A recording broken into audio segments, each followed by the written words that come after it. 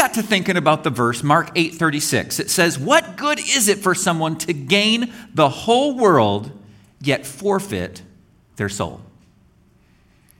In other words, if we knock it out of the park and we get our New Year's resolutions and we lose weight and we do those things, but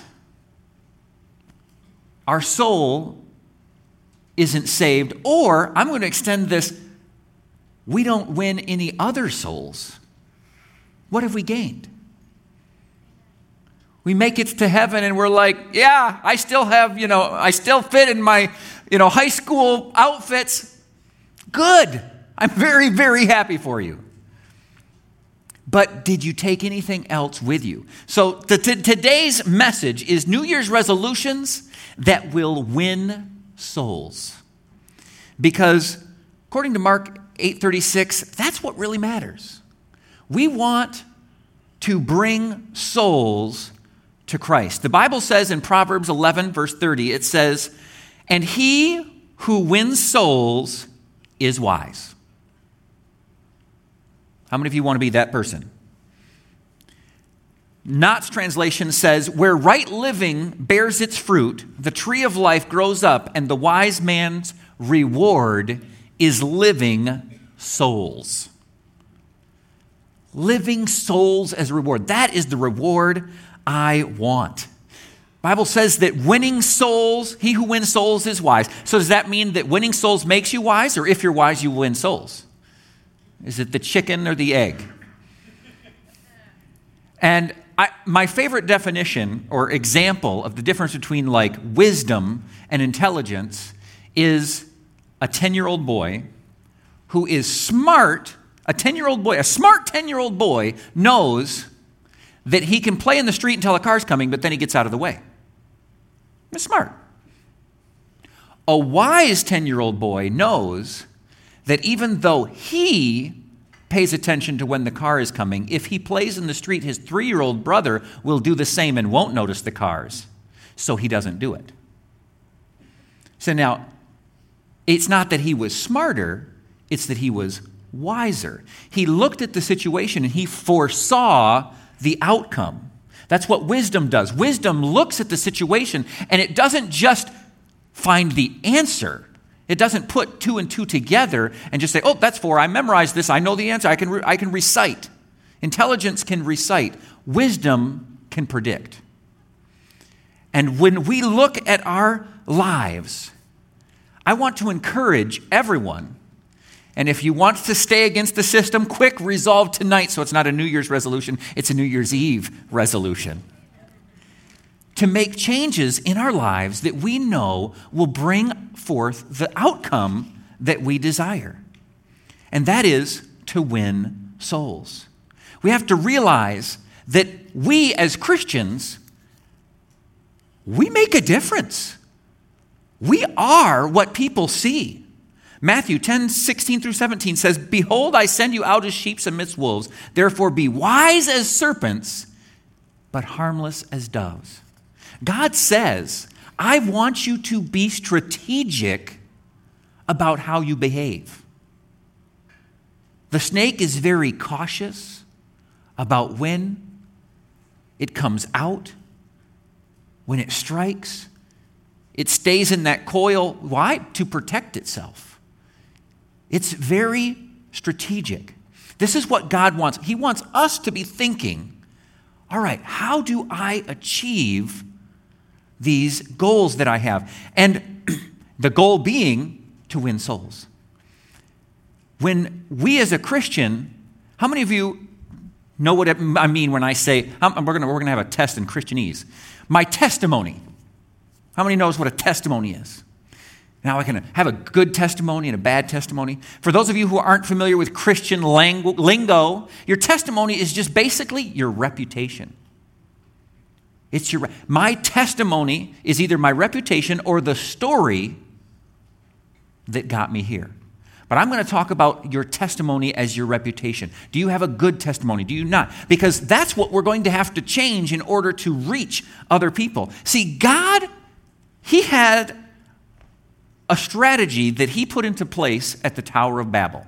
How many of you remember that story? Prior to the Tower of Babel, all of humanity was in one bunch. They were all referred to and treated the same. And then at the Tower of Babel, God instigated a new strategy. He separated them. He gave them all different languages. They went into groups. And he says, all right, I'm going to reach them in groups. And then he chose a group, the Israelites.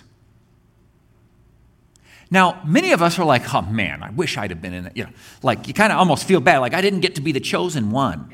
But he didn't choose the Israelites just because that's the only ones he wanted. He chose them as the example because he still wanted everyone. And if you don't realize that, go back and read the Old Testament again. I think I've shared about this before, how when you go through there and you start looking at the stories of the 12 plagues and the crossing of the Red Sea and the crossing of the Jordan and the Jericho walls tumbling down and David and Goliath and all those stories, and we remember the different things that, David and Goliath teaches us that we're, even if we're small, God can use us, and nothing's too big for God. He can take down the walls of Jericho. But when you look at the stories in the Scripture, let's just jump. I've got a couple that I could go to, but I'm going to go to Joshua chapter 4, verse 23. It says, "For the Lord your God dried up the Jordan before you until he had crossed over. The Lord your God did to the Jordan just what he had done to the Red Sea when he dried it up before us until we had crossed over. He did this so that the peoples of the earth might know that the hand of the Lord is powerful, and so that you might always fear the Lord your God." That was a missions story. I don't remember that part on the flannel graph when I was in children's church. But it's a mission story. See, God said, I'm going to use the people of Israel as an example. You don't have to raise your hand on this one, but how many of you have ever known somebody who behaved in a certain way and you were just like, I hope nobody knows that they're a Christian? Oh, I hope no one realizes they go to my same church. Right? Because you instinctively realize that what they're doing is not helping your testimony, their testimony. You're just like, oh, please help us in reverse. Tell people that you're not saved, that you've quit. Because their example is turning people off. The devil knows this, and he will use that to his advantage if he can. But God is saying, I want you to be an example. We should be living in such a way that people look at us and say, I want peace like that. I want joy like her. I want a marriage like that. I'd like my kids to be respectful like that. I want to know how they live their life like that. When we watch infomercials, you ever noticed all the workout equipment infomercials? Like, they're selling you this 7-pound workout equipment. And they're like, yeah, it'll make it look like this. And you're like, that guy did more than lift that little thing there. But they know. They're not going to put someone on there who's never lifted more than, because they realize you want to buy something from someone who looks like what you want to look like. And God understands similarly. He says, I want to use you to be an example to the world. So, here are some of the New Year's resolutions that would win souls. Ecclesiastes chapter 5, verse 3 says, "And a fool's voice is known by his many words." Resolution number 1, watch what we say. Our words are powerful. Powerful, not just because the Bible says you will have whatsoever you say, but also just saying too much, saying the wrong thing at the wrong time. Just slow to speak, quick to listen, slow to speak, and slow to anger. That's what the Bible says. Be careful. James chapter 3, verse 1 says, not many of you should become teachers, my brothers, because you know that we who teach will be judged more strictly. We all stumble in many ways. If anyone is never at fault in what he says, he is a perfect man and able to control his own body. So this verse, on one hand, gives us the importance of it, and it also says God understands this is challenging. This is one of the most challenging things for us, is to control our mouth. Watch what we say. How many of you have ever seen someone destroy their testimony with their mouth? You've just seen somebody, it's like they were going along good, and then they're like, beep, beep, beep, beep, beep. You're like, whoa. Or they go, when I think of this, I always think of a particular thing that happened to me when I was in college. There was a group of us who would meet like once a week at a bagel shop before school and hang out. And we were friends. We saw each other a lot, but that was kind of a routine we had. And one of the days we were hanging out at the bagel shop before school, we're talking, and there were about 6 of us there. I do not remember who they were talking about. I do not remember what they said. I do not remember what I said. But I do remember their response. And this is, they were talking about somebody, kind of gossipy. And they had said somebody did something really stupid. And I'm just kind of sitting there listening along. And I piped up in agreement that that was really stupid. And all of a sudden, one of the girls that was at the table there looks at me and says, you know, in over a year and a half that I've known you, that is the first time I've ever heard you talk bad about somebody. I'm like, well, now you tell me. If you'd have told me 10 minutes ago, I wouldn't have said it. Right? Have you ever done, you don't realize how much progress you've made until you blow it. And then you're like, oh, I didn't realize that all that effort I put in to speaking positively had been noticed by anybody until I quit putting in the effort. And I want to encourage you that not only does God see, but we would be amazed if we realized how much our coworkers see and notice when we act in a godly way, when we control our mouths, when we just don't bother chiming in agreement. Yeah, they're pretty stupid. Just don't say it. Don't say it. Verse 13 of James says, who is wise and understanding among you? Let him show it by his good conduct, by deeds done in humility that comes from wisdom. But if you harbor in your hearts jealousy and self-ambition, do not boast in it or deny the truth. Such wisdom does not come from above, but is earthly, unspiritual, and demonic. Wherefore jealousy and self-ambition exist, there will be disorder. For where jealousy and self-ambition exist, there will be disorder and every evil practice. Number 2, forgive. Forgive. Verse 14 says, but if you harbor in your hearts bitterness or jealousy or self-ambition, don't boast in that. Have you ever noticed that society, we've become a people that boast in our offenses? Oh, I am so peeved about you. Wait till you hear what bothered me this time. Get on Facebook. What are you going to see? A list of, man, I'm really upset about this, and I'm really upset about that, and ranting about this, and ranting about that. We boast in what we're offended by.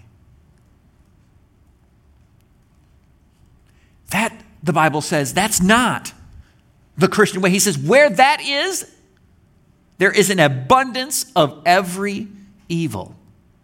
We need to forgive. So verse 16, it says, where jealousy and selfishness exist, there is disorder in every evil practice. 17, but the wisdom from above is first of all pure, then peaceable, gentle, accommodating, full of mercy and good fruit, impartial and sincere. Peacemakers who sow in peace reap the fruit of righteousness.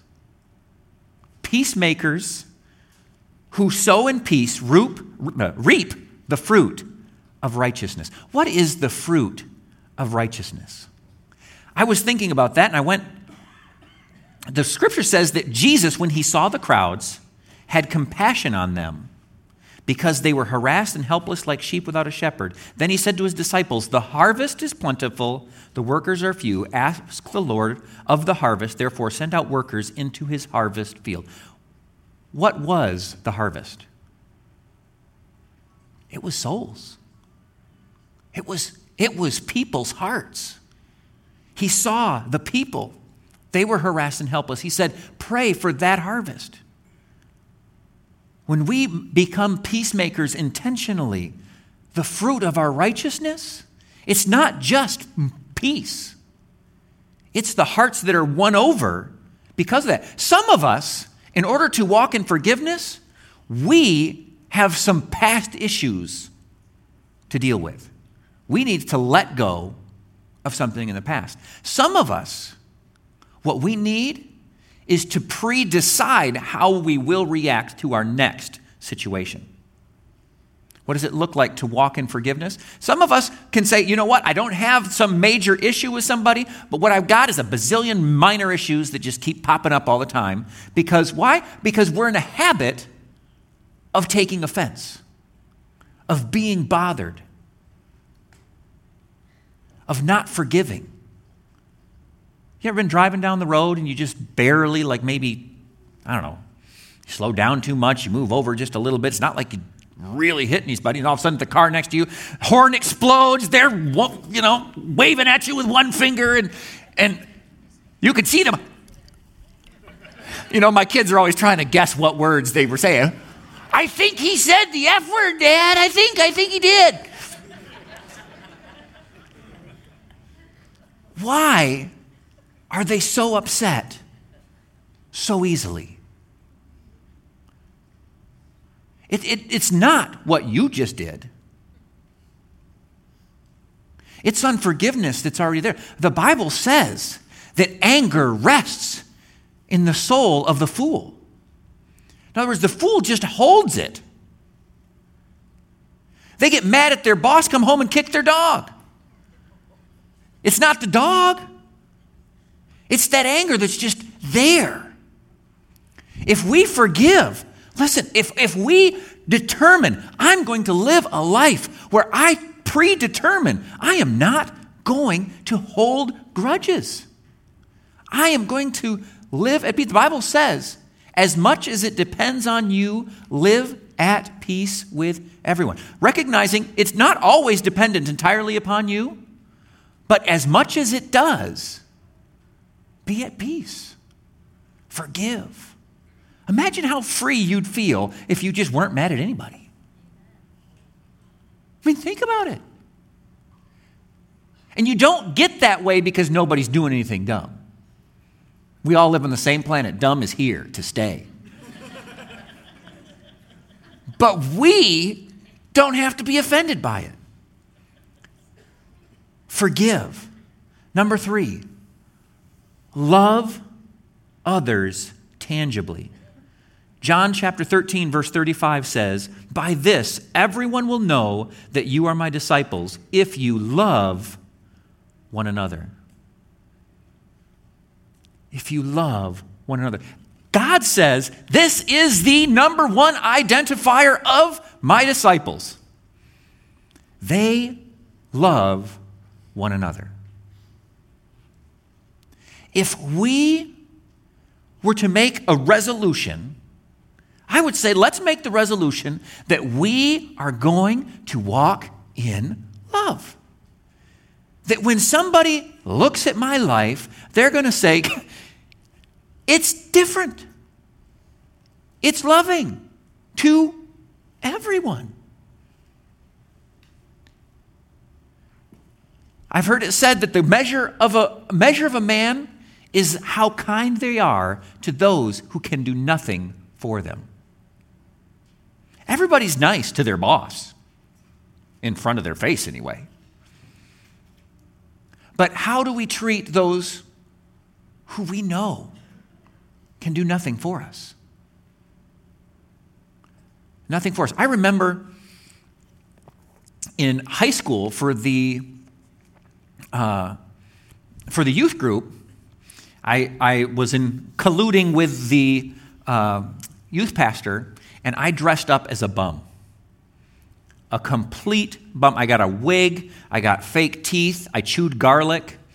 I can't remember what else I may have done, but I was just dressed up bad, and you got within 3 feet of me, you could smell it.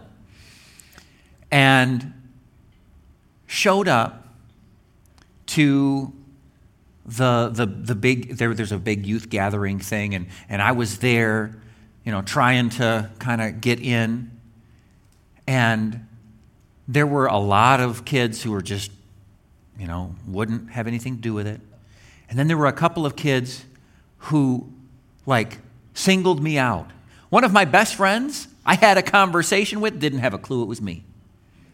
Literally didn't have a clue. It was that much. The teeth that I had in my, changed my facials with the hair and everything. I might have been wearing glasses. But it was so much.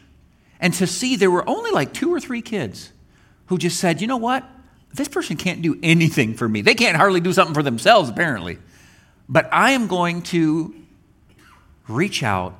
I'm going to do something. I'm going to try to make that person feel welcome. I'm going to ask them what they, just ask them about themselves. Go up, greet, say hello. Do they need anything? And then, halfway through the message, the youth pastor called me up, and we had the big reveal, and the kids learned a lesson. But we didn't do that today. Don't worry. So that person with the bad breath, they really had bad breath. Just kidding. Choosing to love people intentionally. Number 4, Proverbs 12:16 says, a fool's wrath is known at once, but a prudent man covers shame. Controlling our temper. We've talked a little bit about it just now when we were talking about loving others, but controlling our temper is huge.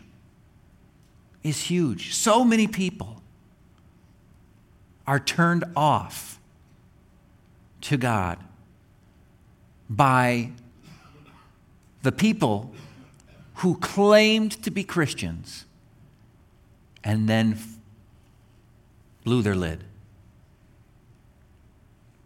And sadly, I think most of us have seen it happen before. I know when I think about people who I have been ashamed that we went to the same church kind of thing, it's that. It was when they got pressed in a tough situation and exploded. But the Bible says the joy of the Lord is our strength. You see, it's not through sheer self-will that we gain power over our temper. It's through relying on God. It's through trusting in Him. It's when we put our trust in Him, when we say, okay, I don't have to be in control. Psychologists tell us that most temper tantrums are a grasp for control. When we get angry, most of the time it's because we believe, falsely, that we will acquire more control of the situation, of whatever happened that we didn't like, of the person who's upsetting us, by, reacting bigger, losing our cool. But when we trust God is the one in control, then we don't have a need to doing that. Proverbs 21, verse 20 says, in the house of the wise are stores of choice food and oil, but a foolish man devours all he has. This may sound a little funny, but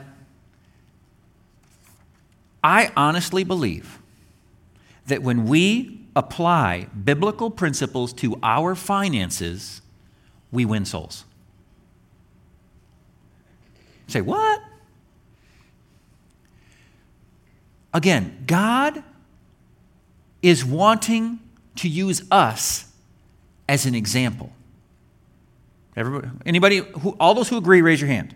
God wants us to be an example. All right, did you know that the vast majority of divorces claim that money was the problem? Was money the problem? No, but that's what they say. Why? Because money magnified the problem. Money was the field on which the problem played itself out, but money wasn't the problem. And similarly, in our lives, God gives us principles to walk out. He says, look, the borrower is servant to the lender. The Bible talks about the value of investing. The Bible talks about all kinds of very godly things. Talks about giving, sowing, so that you reap a harvest. There are so many financial principles in play. And when we walk those out, we will be at peace. It is hard to be at peace when your finances are in shambles. Finances magnify what you are. They don't make what you are. And so I put that in my list. I said, what are some New Year's resolutions that would literally win souls? I believe that some of us would increase our testimony with the unsaved people around us if we just resolved to treat our finances in a biblical way. Now, some of you, that may be the way that you handle debt. Some of you, that may be when it comes to giving and tithing. Some of you, that may be involved in investing. Some of you, that may be giving beyond the offering. But how we run our finances literally can affect souls.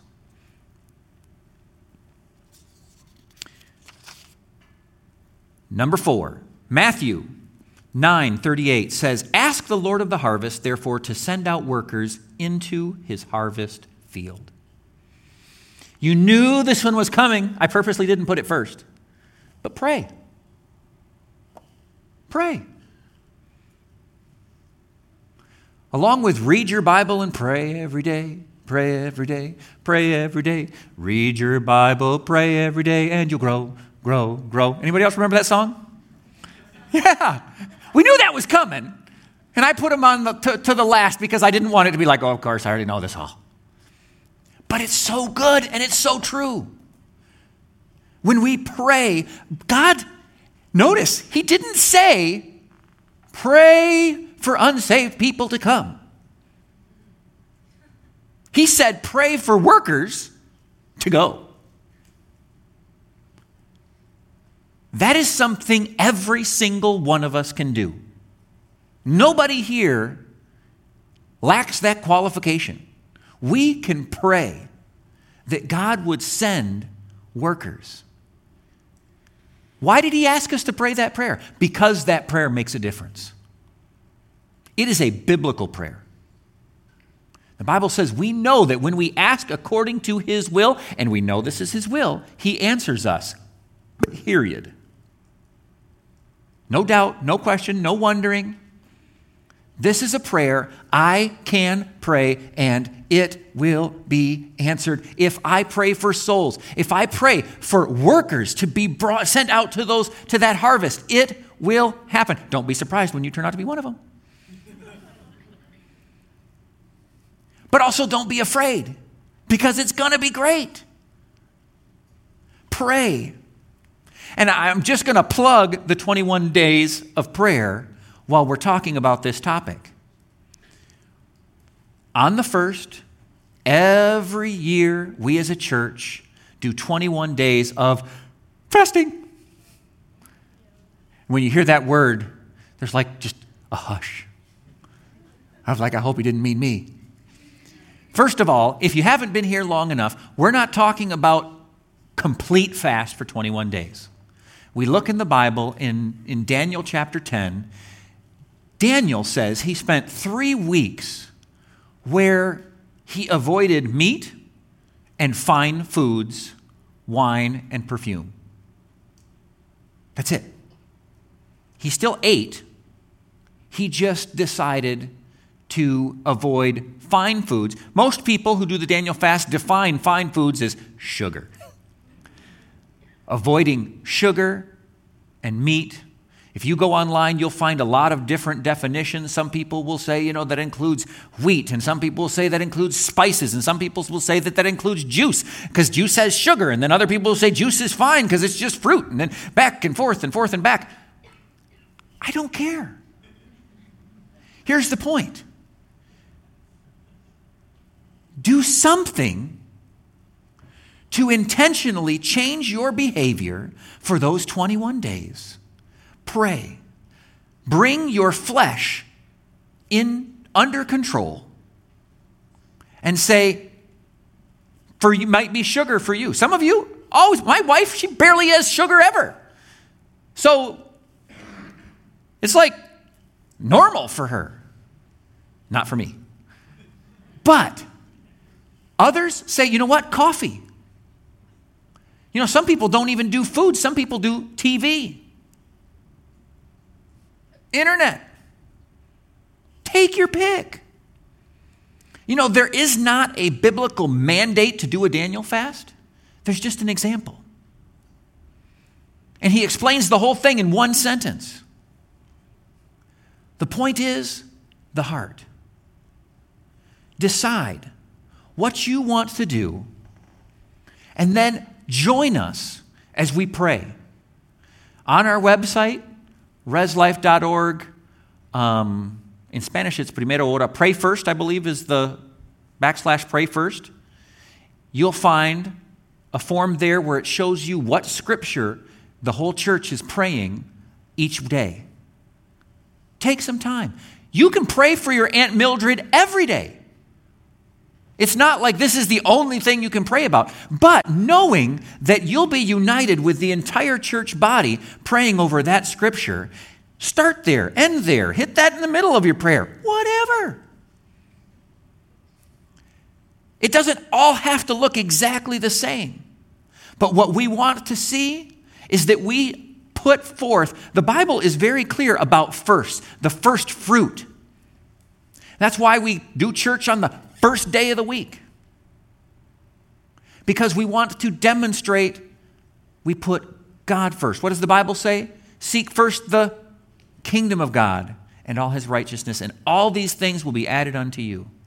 This year, whether you do resolutions or not, I just want to encourage you, be strategic in your life about the results you want to have, use godly wisdom, and make changes to achieve those results. Pray. Join us in fasting for those 21 days. And again, it doesn't have to be a full fast. Many people on staff and in the church congregation start with maybe 1 day of a full fast, or 2 days, 3 days, and then switch over to the Daniel fast. You can look it up. There are very deep, for those of you who love details, there are recipe books. There is all kinds of detail about how to go about it. But my encouragement is don't get bogged down in the details. How many granules of salt count and don't count, and sugar. Don't worry. The Bible says that God doesn't look at the outside, but the inside. He's looking at your heart. Number 5 is reading your Bible. Just reading God's word.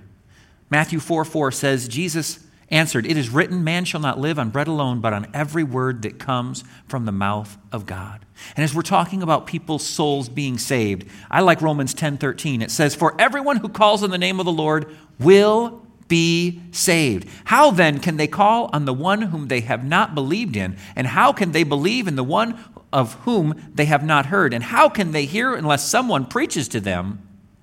And how can anyone preach unless they are sent?" And I would add, and how would they know what to say unless they read their Bible? So, read your Bible, pray every day, pray every day, pray every day. Read your Bible, pray every day, and you'll grow, grow, grow. All right. I think we'll just close there. I've had this is one of my favorite scriptures. I love to bring it up when we're talking about winning souls, and that is Colossians chapter 4, verse 2. It says, "Devote yourselves to prayer, being watchful and thankful, and pray for us too, that God may open a door for our message." Paul said, pray that doors would be opened. If there's any resolution we could make, I would say that is to reach souls for Christ. And Paul says the way to do it is pray for doors to be opened. Again, we know that if we pray according to his will, he hears us and he answers us. It is his will that those doors be opened. I double dog dare you to pray it. Just double dog dare, triple dog dare you to pray that God would open doors. And then when he does, Ephesians chapter 6, verse 19 says, "Pray also for me that whenever I open my mouth, words may be given to me so that I will fearlessly make known the mystery of the gospel." So we have a biblical example. I pray for open doors. When the door opens, I pray for words. What do I got to do? I got to pray for the door. When the door opens, I got to open my mouth. And it says, the words will be given me. That's it. That's how we reach people. Realize if we each won one soul, we would double the church in a year. I'm fine. At that rate, we don't need to do it every year, but if we can, we should. Right? I'm excited. 2019 is going to be good. We're going to strategically, intentionally, purposely win souls. Now, God's design isn't that the main way people be saved is that they come to church, hear a message, respond to an altar call. The main way he wants people to hear is through our lives. Take your finger, point it at you. Say, I am the message of Jesus Christ to those around me. We are. We're it. Some of us will be the only Jesus Christ that our coworkers, fellow students, neighbors see all year. It's us. But God wants people to come no matter how they come. So if you are here and you know that you are forgiven, that your sins were forgiven, that you made Jesus the Lord of your life, that he died on the cross and rose from the dead for your sins, I want you to raise your hand. You already know that. You know that you'd go to heaven if you died.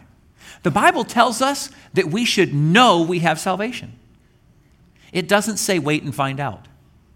It says know, as in you can know now, not later. How do you know? Romans 10, 9, and 10 tells us that if we confess with our mouth, believe with our heart that Jesus Christ died on the cross and rose from the dead, we will be saved. Saved from what? We're saved from the sin that separated us from God. You see, every human being sinned, and it caused a separation. Adam took a piece of fruit from a tree he wasn't supposed to. I've done worse than that. All of us have. But Jesus, he came. He lived a sinless life so that then he could die, take the punishment that we deserved. Because if he deserved it, then it would have been him dying for himself. But he didn't deserve it. He died for us.